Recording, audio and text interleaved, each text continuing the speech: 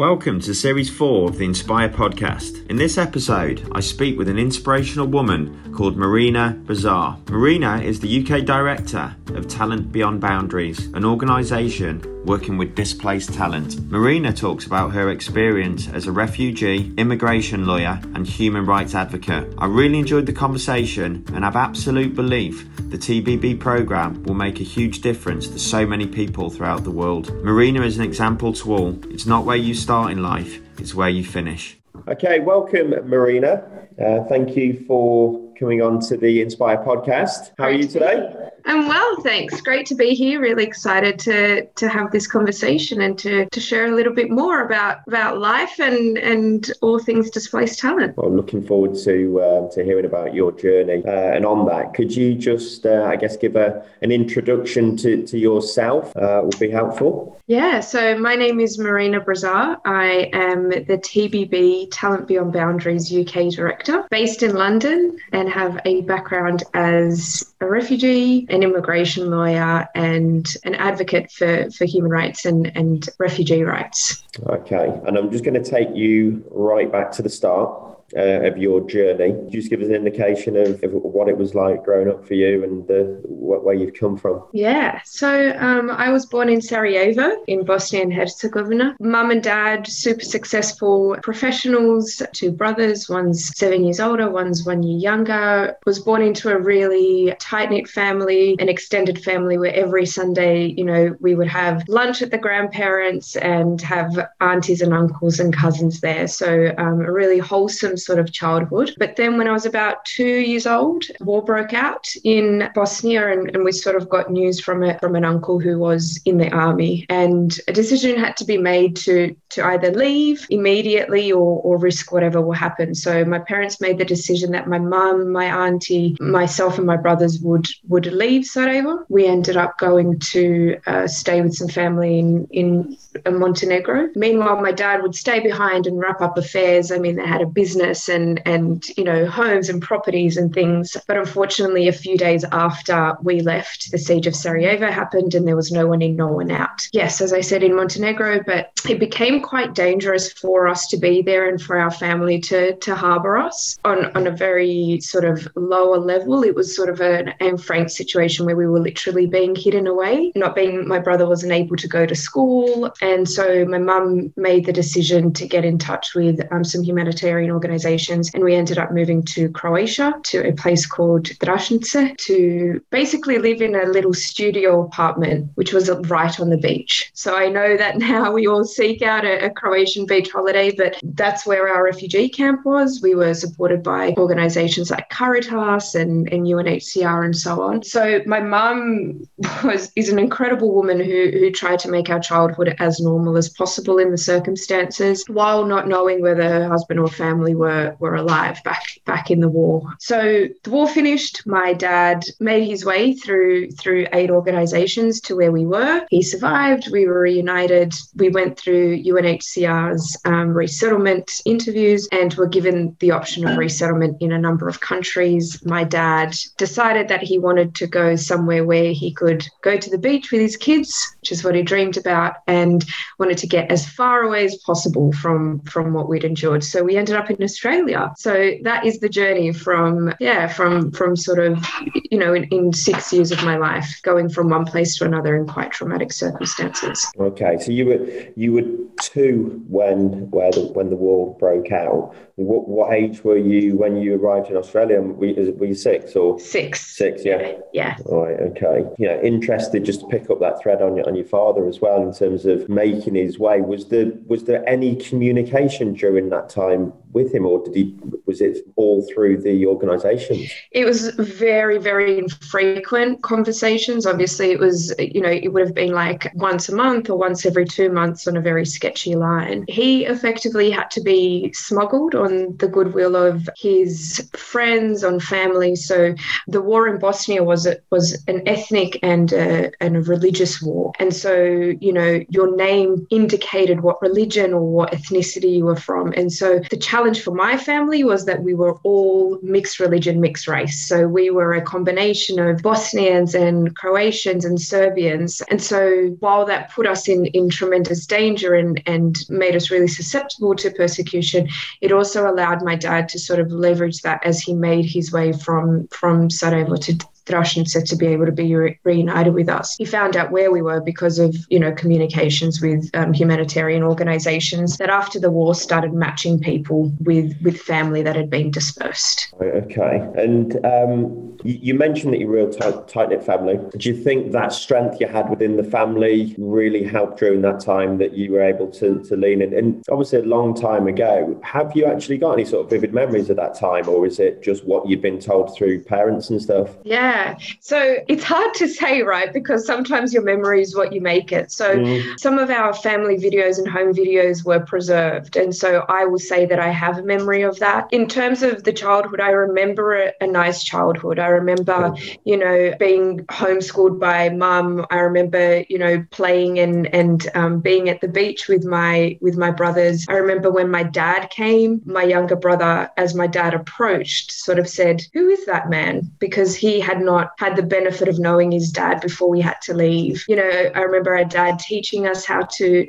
swim. I remember the excitement and the joy of aid organizations coming in and giving food and clothing and things like that, and the sort of joy that came with getting what is a basic fundamental need, but because it's not as accessible as heading down to the local Tesco, it was really an event. But I also remember some tough times of, like my mum and my older brother crying because they understood, and there were days that were much harder than others. My older brother also ended up getting diabetes as a child, so he was about 11 at the time, and they couldn't diagnose it because the medical systems weren't strong enough. But once it was diagnosed, there was huge wraparound by some German aid organizations who helped supply him with insulin and things, but also sugar-free chocolate. So he was the envy of all the kids because he had his own secret stash. So yeah, I think that there was always a will to keep going because we were doing it for each other. And there was always a hope that we would be reunited. And,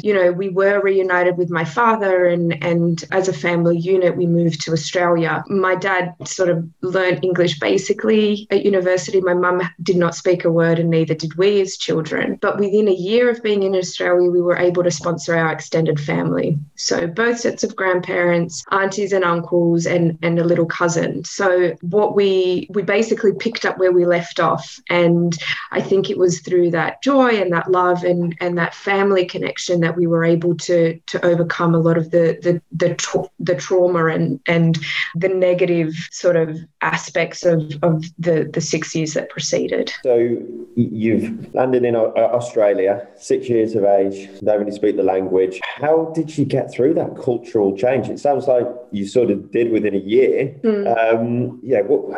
How did that happen? Were you welcomed into the community? Yeah, so Australia have one of the world's leading resettlement programs, and that is where Australia has a quota of the number of vulnerable people they'll bring into the community, and that's a program where, you're referred by UNHCR, that migration is done through IOM, the International Organization of Migration, and then there are resettlement organizations that sort of greet you on the ground.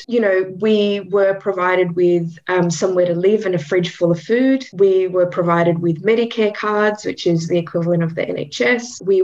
Mum and dad were given a bank card with money on it from, public funds, and they were sort of blown away by that. So, the question was always like, what did we do to deserve this? We were helped to be enrolled in school and things like that. But in terms of resettlement, there were also some real flaws. So one of them being that we were resettled with people based on the language we speak, which in fact was a microorganism of what we just escaped. So, what we spoke in Bosnia is Bosnian, but more technically Serbo-Croat. And so some of our neighbours in Bosnia would be our enemies. Not that we thought of it like that, but there were some people who still carried those burdens, those tensions and that sort of resentment. So it wasn't, a beautiful landing. But within 6 months, my mum and dad had a conviction to say, we will stand on our own 2 feet. And my dad was a telecommunications engineer. Within 6 months of arriving arriving in Australia, got a job at Vodafone and got, a great paycheck. And as soon as his first paycheck hit, we no longer needed social security. We no longer needed to be in that sort of estate housing. We could go and find somewhere to live and start building our own community. Meanwhile, my mum was an economist. Obviously, she studied economy in a communist country, so I had to cross-qualify. So she cross-qualified while we were at school, and pretty much within a year, wheels were turning to start living a really independent life. And I will always remember my parents saying, your heart and your soul are Bosnian, but you are Australian. And so that's the mentality that we had, and a gratefulness and a deep gratitude to Australia and the community for allowing us to be part of that community. That's really interesting, that I guess reading between the lines here, that you landed and you got the food, the bank card, the schooling, everything, but you still had the community you were put in based on the language was what you'd come from, and you wanted to be accepted into a new community, a new way of life. And it's great that both your parents just went, "Do you know what, we're getting out of this and we're going to start a new life in Australia." And with that comment of, "You are Australian," it's total acceptance of the new beginning in effect, which is incredible. So that's really interesting. So you obviously went through the school system within Australia. Obviously, got your parents now both in employment and started a new life. Just sort of fast forward through to your sort of new career, I guess. And you obviously have gone into the law sector. What was the reason for that, and was it based on what you'd come from? Absolutely. So I was always fascinated by the push and pull of migration. My dad said that if we couldn't have moved through such a secure route, we would have stayed where we were. And it's really interesting. The more I started thinking about that as I was growing up, the more I resonated with it. I also think that I have some, as a child, I was told that I have a fight. Like, it was almost a punishment to be like I was a brat that always argued. But there was always this sort of sense of challenging and debating and things like that. So I think I had a personal characteristic that really drew me to the law. It was something that was quite controversial in my family, if you will. Typically you think that if your child wants to be a lawyer, it's something that's to be celebrated. But law in Bosnia was quite an administrative sort of thing. It was an inquisitorial system where a lawyer would put together mandated, templated pieces of paper and put them into a courthouse. It was not as analytical and as sort of robust as a common law system is that it is in Australia and the UK. And when I said that, my mum and dad were first taken aback. Second thing that I did was in high school, I was very good at maths, but I didn't enjoy it. So I dropped maths. And my parents were mortified by that. They said, without maths, there is no logic. Again, a very sort of like Balkan mindset, if you will. And the third is I was basically the black sheep in my family because everyone in my family is so technical. So dad, engineer, mum, economist. My brother's an electrical engineer, and my younger brother is in banking. And so for me to come out into the humanities was quite controversial. But I will always refer to my personal experience and this want to understand more and to see the structures that govern things that led me into the law. And then specifically, my entire career has been based around immigration. And I think that goes without saying, that connection there. Yeah. So you were argumentative. Which is so when you dropped out of maths, I'm sure you argued and debated that anyway and won clearly.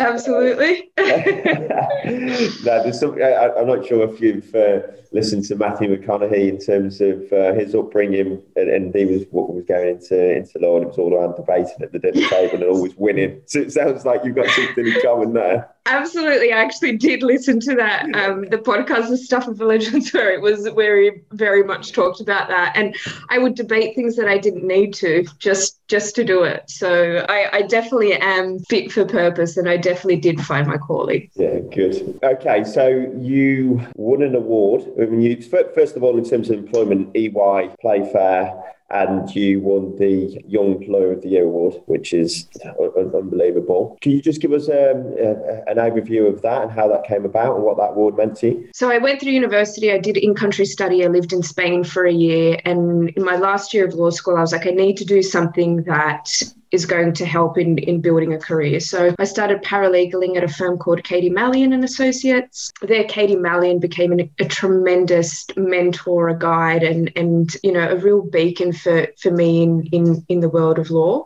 So it was an immigration law firm that did both corporate and humanitarian immigration. And so that's where I started seeing the cross between what managed migration programs are based on skill and what humanitarian programs are based on only vulnerability. Following that, I moved to Ernst & Young, as it was then, so EY, and I worked at EY for a number of years. I can't say that I had tremendous passion for the content of the work, but in terms of the skills and being a professional, I learned so much about business acumen, about the value of my time, about templates and procedures and structures and things. I think that has brought a real enrichment to sort of every role that I've been with. And then Playfair was just like a meeting of the two worlds. It was a fantastic sort of 6 years of my life where I led a team of lawyers. So I was the head of corporate and private clients, but it meant that we could sort of push the boundaries on running test cases, on doing advocacy, but then also engaging with really incredible corporate employers who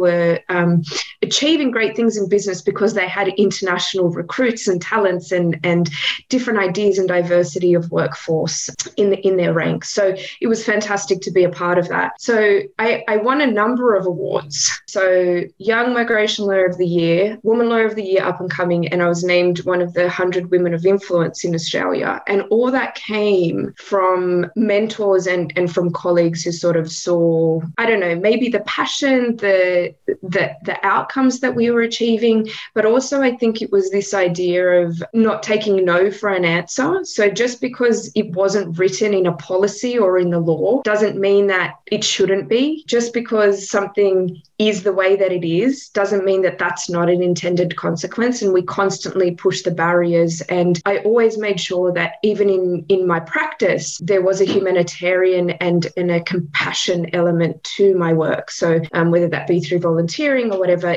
I always had to sort of ground myself to the reason why I got into immigration law in the first place. Obviously education, academia, hugely important to you. However, we sort of skipped over the bit about Spain, but you've got an incredible amount of life skills. Do you believe it's the combination of the two that have given you this resilience and ability to win these awards? And if so, what weighting do you put on both? What do you think is the most important, given that you've travelled an awful lot? It's a really interesting question. I think that, you know, one is theory, one is practice. So obviously you've got the academia and, you know, you learn things in law school which are so adaptable to so many different fields and areas. You train your mind to think in a certain way. You also train yourself to appreciate things like reading, to appreciate different opinions and so on. The life experiences are then obviously putting that into practice. And I think that, you know, as you're sort of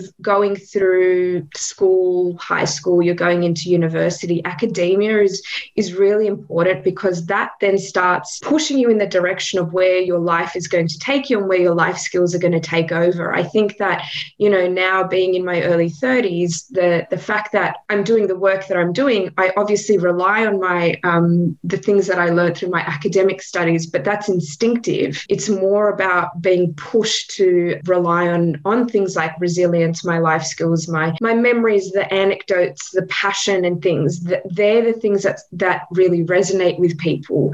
Very rarely do you come out of an interview when you're or a meeting where someone's like, oh, that person's really smart. Of course, but what people tend to walk away with is like, oh, that person was really passionate, or that person really believed in what they were doing, or that person is well traveled or has experienced this and that. And so I think they really complement each other. And for for me, academia, I wouldn't have achieved my life skills if it wasn't for academia. So it is the chicken or the egg. But now I rely much more on my life experiences, and my academia is a subliminal, instinctive thing that comes up when it needs to. Good answer. Well articulated.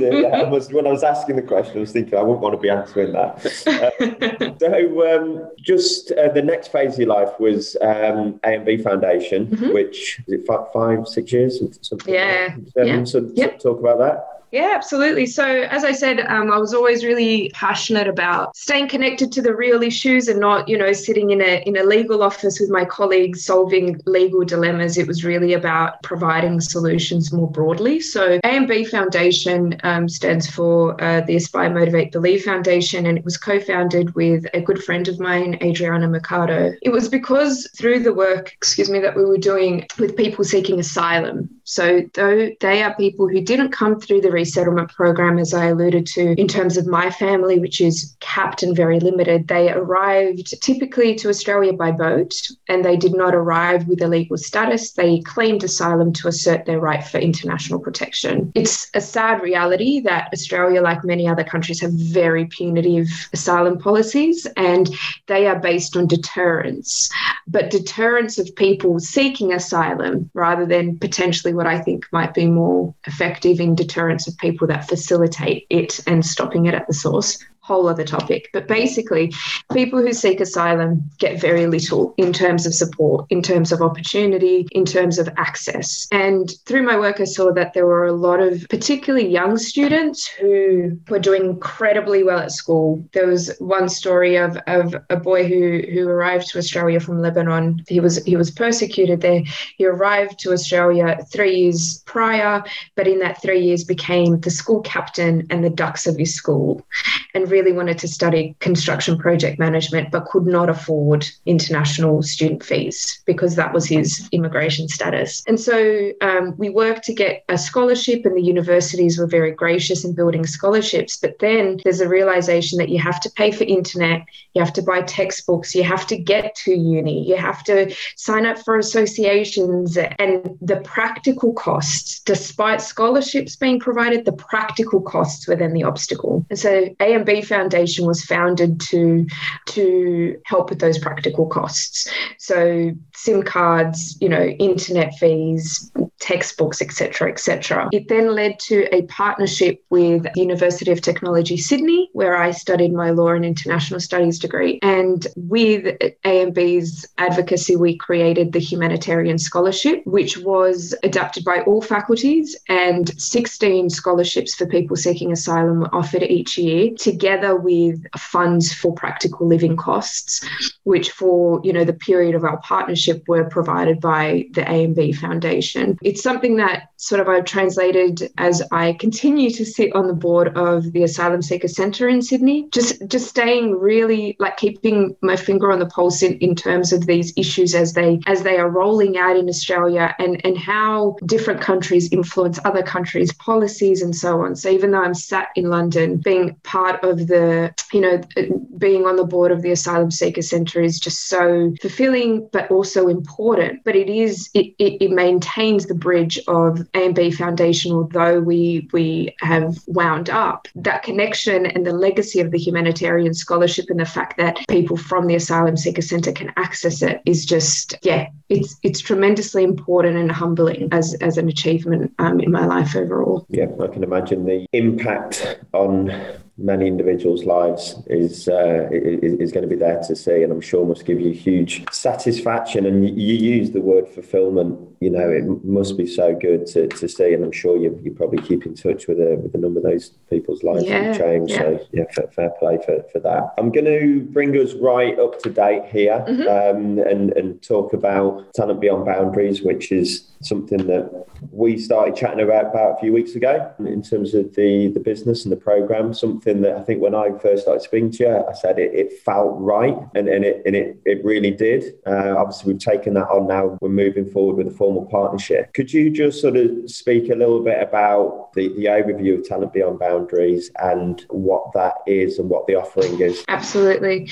So Talent Beyond Boundaries is the first organisation in the world dedicated to displaced talent mobility. So that is the process whereby people who are living in displacement, assessed on both their vocation, their skills, their experience, as well as their vulnerability. At the moment, the way that the humanitarian world works is that if you're looking to get out of displacement, the most traditional route is through resettlement. It's to integrate into the community that is your country of first asylum, or to repatriate. There is now a huge movement for these complementary pathways, and labour mobility or displaced talent mobility is one. So Talent Beyond Boundaries is a global organisation. We have a presence in source teams being in Lebanon and Jordan, and in destination teams of Australia, Canada, and most recently the UK. Our work is centred around what's called the Talent Catalogue, and it is a first of its kind bespoke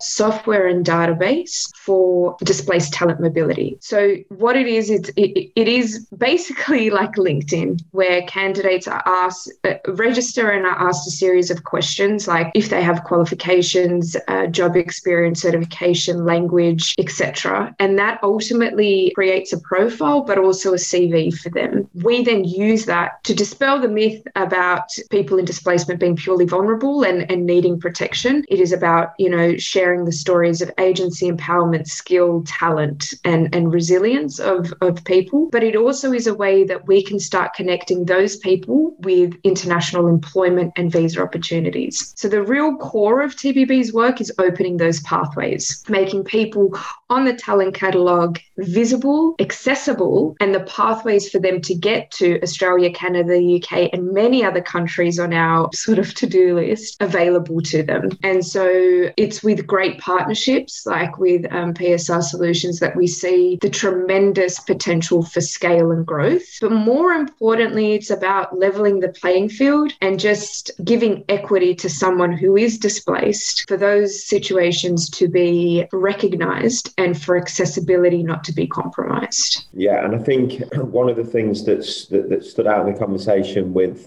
John was when he talked about we want to give people the opportunity, but we want them to have the right skills for the job, not to be taken on because they're displaced. And that was really powerful because he's absolutely right. What we're talking about here is skilled individuals that have got the skills to be placed within the UK market in this present construction, where there's a huge skills gap, and we can present a displaced individual an opportunity to come and work in the UK with that skill set, and that's the pathway that we're looking to fulfill. The talent catalogue that you mentioned, obviously I've had a look at it, is fantastic in terms of the amount of skilled individuals that are on there. Could you just speak to the visa process? I think this is really important, and probably when anyone that's looking at this will straight away be thinking, okay, well, how are they going to get into the country from a visa aspect? Just talk about the funding in terms of the US funding, some of the individuals involved in this.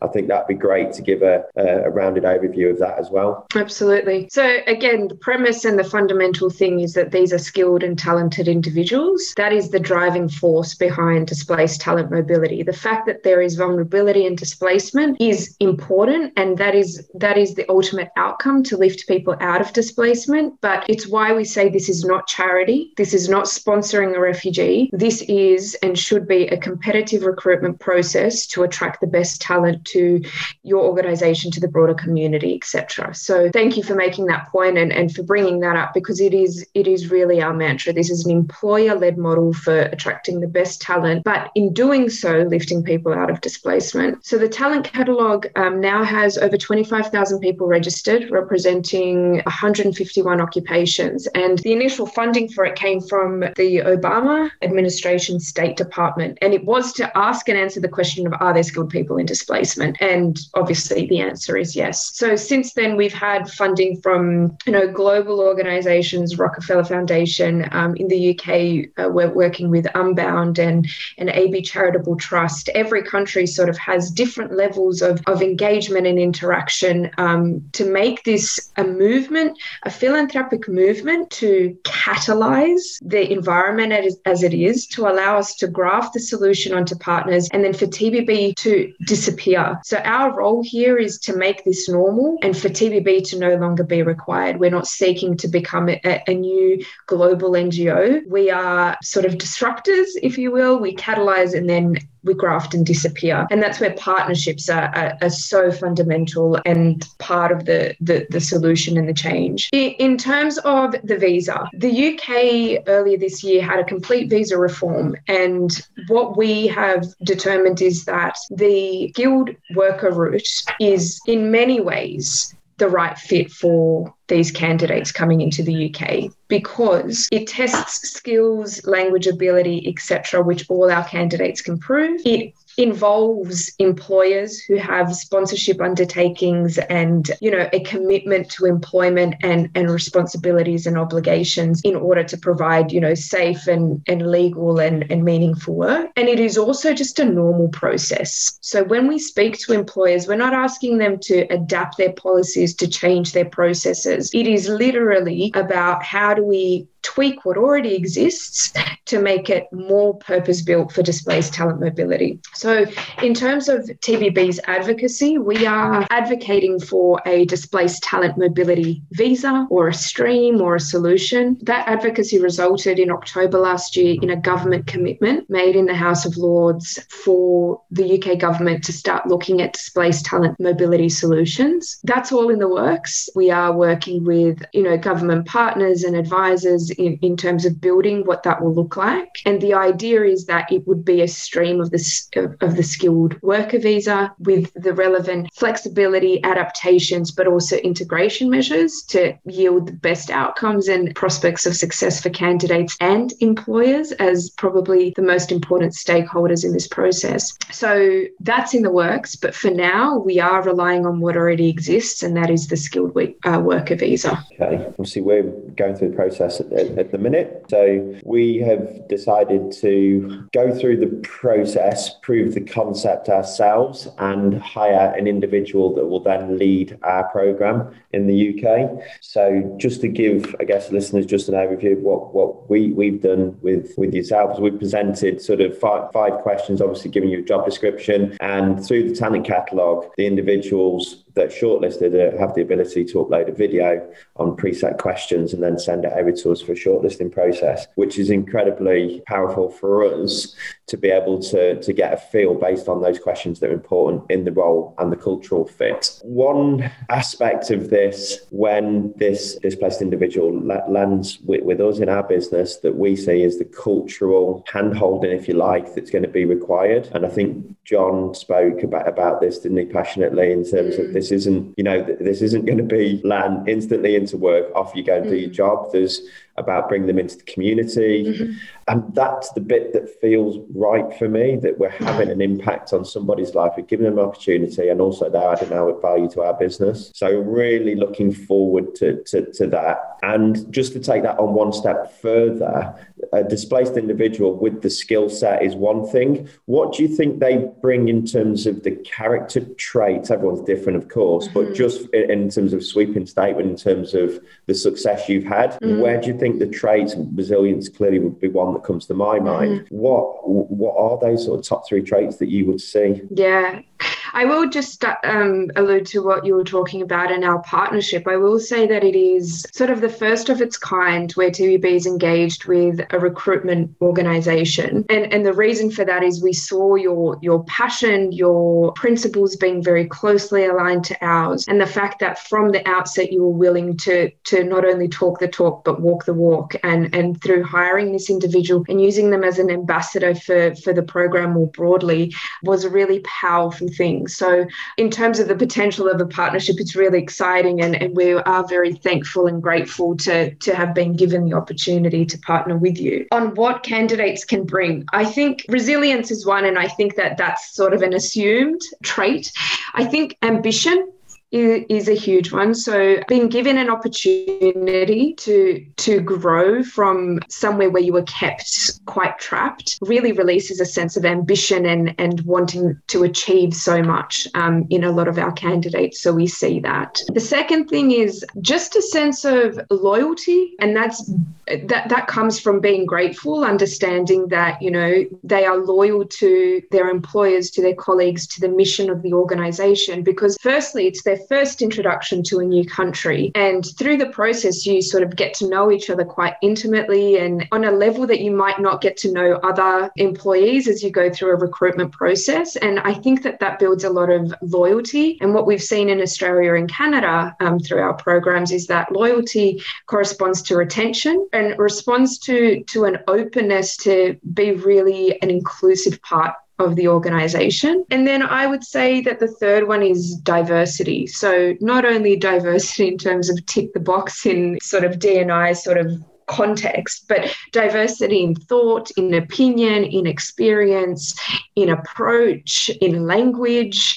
So I think that those three things together add to the win of both getting a skilled employee and lifting someone out of displacement. The benefits of that flow onto a team and a community more broadly. I think the last point you make in terms of diversity is key for me. And I think one phrase that I hate is, we've always done it this way, so it must be right. And this individual will challenge that straight away with different opinions, different thoughts, because clearly they come from a totally different background. And I think when we first spoke, I was talking about construction and that it's, you know, typically got the, you know, a demographic that over a long period of time is ultimately the same. Females coming into construction is great. The more, I guess, different demographics and backgrounds is going to challenge and disrupt to move it forward. And I think this is what this individual will do for us as well, to challenge our processes and thoughts, because let's be honest, we're talking about skilled individuals here. The CVs I've already seen, you know, we're talking high caliber individuals, master's degree, high quality talent, and really looking forward to getting them in. So ambition, loyalty, diversity, three, you know, huge points for any employer looking for displaced talent. So thank you for that. I'm going to finish off by asking, this podcast is all about inspiring ordinary people to achieve extraordinary things. I'm thinking who your mentor and inspiration may be. However, I'm going to ask the question, who inspired you through your life? Who is your mentor, and has that individual changed over time, or is it still very much that one person? So I'll compartmentalize my life. So in terms of my life and being a human and a global citizen, it would equally be my parents. As mentors, what they did for us and the doors they opened, the community they developed around us, and the resilience, the values and everything is a complete testament to them. So when I think of my success, it is a success that I completely share with them. In terms of professionally, my mentor absolutely was Katie Mallion. She continues to be a sort of a voice of reason, and when there are big things to note and to celebrate, to consider, she's definitely there. And then this is a bit of a curveball, but I'm really sort of inspired by the artist Frida Kahlo. So first of all, I'm quite an analytical person, so creative expression is not my forte, but she overcomes such adversity. She was such a powerful woman in a time where women were often overlooked. She, you know, had to go through some horrendous hurt, physically, emotionally, etc. But she's left such a tremendous legacy, such an impressive legacy, and did so with brilliant self-awareness. And I think that self-awareness is something that I'm continuing to develop. So it's one thing to be aware of yourself and what you're feeling, what you're going through, you know, what you're grateful for. It's another thing to practice it or have mechanisms to cope and deal and everything else. So yeah, I think that's my sort of ecosystem of support and mentorship. Okay. And something I've spoken about on here before is sort of having a board of directors in your life, people that you go to. It seems like you've pretty much got that on lock there with your with your network of people and these individuals. You don't even have to know them, but you can look to them for inspiration. I guess just moving on to the last question, and I think you touched on it with the A&B Foundation, and you used the word legacy earlier on. How important is legacy to you, and is it important to you or not? Frankly, it's not important to me. Like, I don't do the things that I do because I want to build a legacy. Maybe not at this point in my life. At this point, I'm driven by purpose, by passion, and by the mission, and that is to lift more people out of displacement. I think the legacy comes after that. But I can tell you that I remember when we were in refugee camp, when I was a 6-year-old child, the person who sat in front of us in a blue UNHCR vest and being told that this person's going to change our life. And they did. And so if I can play a role in that, whether that be a conversation with someone on the tube or,